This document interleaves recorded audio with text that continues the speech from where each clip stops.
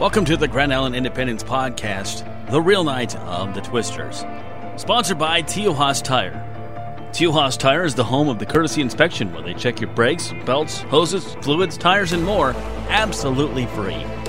Teohaus Tire, a tradition of trust since 1947. Today we'll talk to three different survivors about what they remember from that fateful night almost 41 years ago, June 3rd, 1980.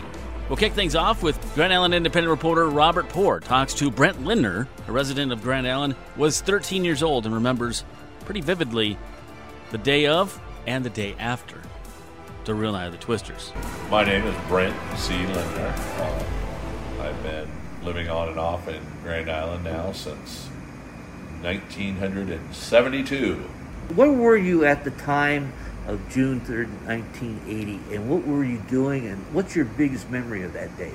Boy, that was it was a crazy day, and the night of the tornadoes, I don't recall being, that there was fear in the air or kind of what was going on. We knew there were tornadoes in the area, and we actually lived on Stewart Road, so we were right by Mavis Bowl, where that was an area that got decimated, and we were just on the east side of Stewart Road. Were you living with your parents? Yep. Okay. How old were you at that time? I would have been, 1980, 13, 14. 13 or 14. So, yeah, we had just moved there. We had lived outside of town a little bit and moved in. And that night, I remember, because it rained so hard also, so we had a back patio with stairs going down to the basement, so we were getting flooded out. There was water coming down so fast. So we were dealing with that. There were high winds. We knew there were tornado warnings. And my dad was actually up on the roof tacking down shingles all during this. And that's all I remember from that night, because I think we slept in the basement. And then I remember, the most of the story comes from then the day after, because there's I knew there were storms, and that was it. Then I went to bed, and I remember waking up, and I could smell like bacon and eggs. My dad would get up and cook breakfast for us. So utilities were still going and everything? I thought they were. Uh-huh. But I smelled the bacon and eggs, so when I went upstairs, there were no utilities. He was cooking out in the garage on a little Coleman stove. Uh-huh. So I'm like, and then my dad goes, "Hey, it's pretty bad out there." So I actually got on my bike, and my good friend Brian Poston lived right across from Mavis Bowl, and I rode my bike up there, and their house was flattened. And I approached the house, and I saw blood everywhere. Ooh. And I just freaked out. I got on my bike. I get emotional about this. I pedaled back, and I was crying, and to my mom and dad, I'm like, oh my God, the Postons are whatever. Right. In this. So for about an hour and a half maybe, I didn't know their whereabouts or what happened. Well, and it turns out they were all okay. They were in the basement, but their house got destroyed. Right. And they were right there. Was there any damage to your home? No. We lost some trees and some shingles. Uh-huh. We were just right on the edge of all that got flattened. Yeah, that was amazing to see how selective a storm can be. Some houses didn't seem like they got damaged at all, and then you see a house that's totally leveled and stuff like that. That must have been a traumatic event, because this is your best friend, and you know this family, and you see blood, and your mind jumps to the worst possible consequence. Unfortunately. Yeah. So and you were 13 years old at the time too. Oh yeah.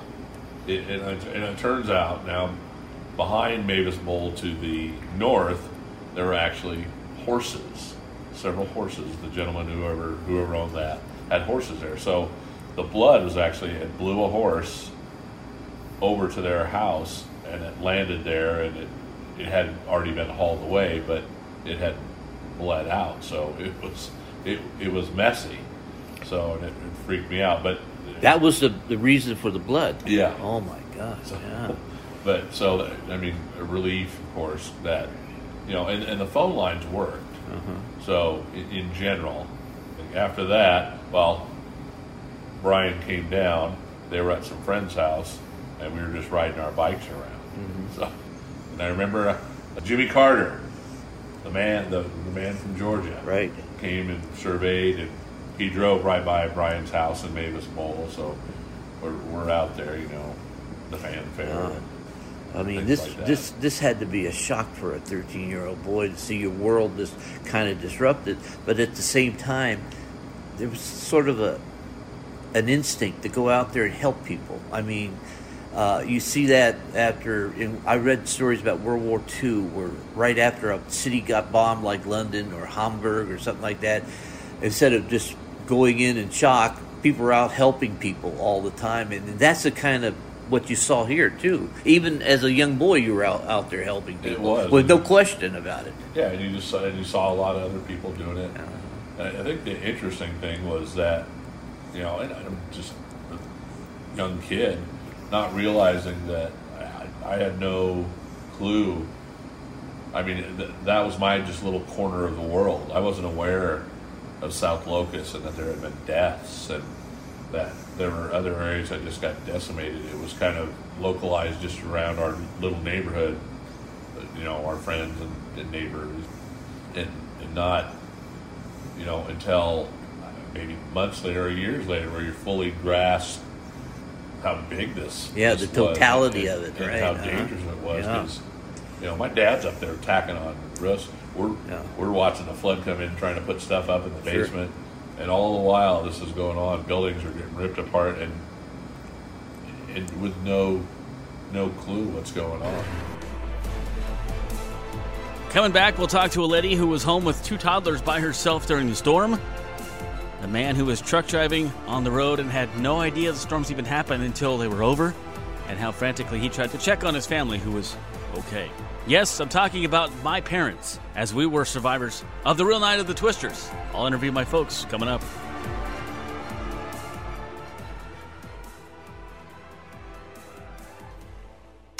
When it's time to hit the road, the last thing you need to worry about is your vehicle. At T.O. Haas Tire, we'll inspect your brakes, belts, hoses, fluid, suspension, tires, and more. All done by a certified technician, and all done absolutely free. And don't forget, we have a tire for every vehicle and every budget with optimum tire wear, fuel economy, and most importantly, driver safety. T.O. Haas Tire and Auto, a tradition of trust. Welcome back to the Grand Island Independent Podcast, Real Night of the Twisters. I am Josh Salmon. It's very rare that a guy like myself gets to interview his own parents, but we were survivors of the Real Night of the Twisters. In 1980, we lived on 8th Street and Jefferson, right by Jefferson Elementary School. I was 2 years old, almost 3. I had an older brother who was 4, almost 5. Neither of us remember that night at all. My mom was home alone with us. But my mom talked about how she stayed calm during the storm. After Mom will talk about Dad, who was on the road truck driving and had no idea the tornadoes even hit until the next day. It's the Real Night of the Twisters with my parents. Go ahead, Mom. What do you remember? I remember watching the news, and it seemed like the sirens were going off west of town. So I knew I had to get you boys safe. I'm not the type of person that panics, but I knew it was dangerous. So I took you boys down the basement, and during the night I would go upstairs and get whatever we needed, some food, some toys, because you guys were just toddlers. And I took the beanbag down there so that you had something soft and comfortable to sit in. And we just stayed down the basement, and the sirens kept going off, and the electricity was gone, and I couldn't call anybody. Phone lines were down. Mattresses over I put a mattress up over the top of us, and we just kind of hid underneath there with the... you guys thought it was okay. You were having fun. You thought it was something different, but it was a little scary to me, and they didn't sound the all clear until like 4 o'clock in the morning. So then I finally took you boys upstairs and let you finish sleeping. Did you hear any winds or anything outside? Horrendous wind. We had no idea how much damage was done till the next day when your dad came home. But it was pretty loud. And the National Guard, I think, was out too. Oh, yeah. And then nobody could have water because they were worried about contamination of the wells. And we were the only ones that had a yard well. So we let all the neighbors come to our house for water because nobody had any water.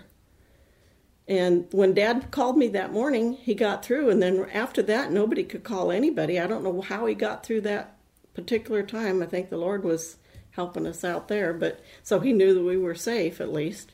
Then we couldn't communicate after that at all.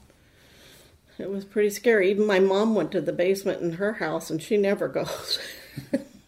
Yeah, Grandma, it takes a lot to get Grandma in the basement. Yes.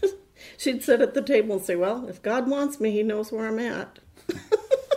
So, probably hail and rain, and did you look out a window or anything? Did you see Oh, anything? yes. I was constantly peeking out the windows, and it was just lightning and thunder, and it was pretty scary. It wasn't as loud in the basement as it would have been upstairs, but I just pretended like, we were just having kind of a camp out in the basement. And Did we get scared at all as the kids? Not really.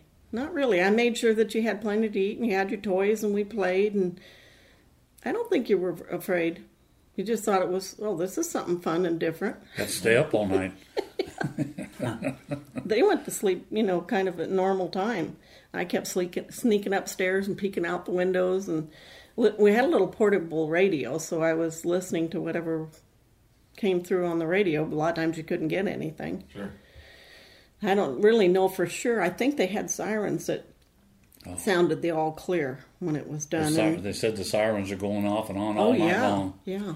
So, when next morning you went outside and looked, was the garage little... I really didn't even go, to be honest, I didn't even go outside. I didn't know it until Dad got home later. I think it was later the same day. Yeah. And he was, looking at the outside. I was just kind of busy taking care of your kids and making sure the neighbors got some water, and, so I didn't really know exactly what happened outside. Let's take you back June 3rd, 1980. The real night of the Twisters. I'm here with my parents, who we lived through that night. Dad, what do you remember that night? You were on the road truck driving. I knew there was a storm coming in, and I was on my way to Chicago, so I thought, well, I'm going to leave early and get out of here so I can stay ahead of the storm and not have to drive in rain all night long getting there. It takes about 7.5 hours to get to Chicago. Well, anyway, I took off and headed out of town, and I knew there was a storm behind me, but didn't think too much about it. And I got into Walcott, Iowa, and it was earlier in the morning, pretty early in the morning. Must have been about 6 o'clock. And I was in the shower, and I wanted to wake up a little bit, so I took a nice shower. And anyway, I heard these two old farmers talking in there, and one says, "Boy, wasn't that a storm last night and out west there?" And I kept listening to it, and pretty soon I said, what were you talking about out west? And he said, "Well, in Nebraska." I said, "Nebraska, what part?" And he said, "Grand Island." And I said, "Well, that's where I'm from. What happened?" And they said they had quite a few tornadoes just hovering the town for over 6 hours last night. And it kept coming down, and it destroyed a good portion of South Locust, or on the main street going south of town. So immediately I'd get out of the shower and I'd call, and I got a hold of your mom, and that was the only time I was able to get a hold of her. She told me that you guys had spent the night in the basement, and then I talked to her, and she said you were all right, so I finished my load in Chicago and headed home right away, and I'll let her take over. Oh, when I got back to town, they wouldn't let me into town because it was all blocked off.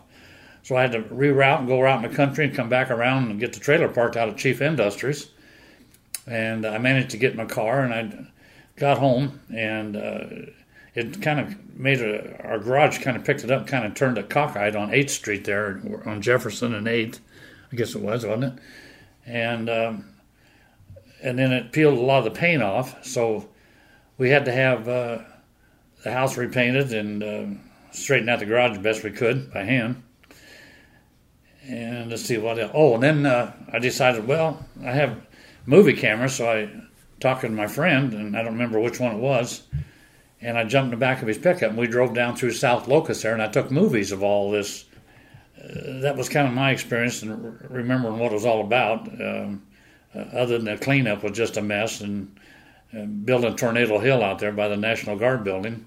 So was most of South Locust then wiped out? Yes, South Locust got it really, really bad. And Bismarck out there. Yes. By the bowling alley south of there, they Going got hit east. bad.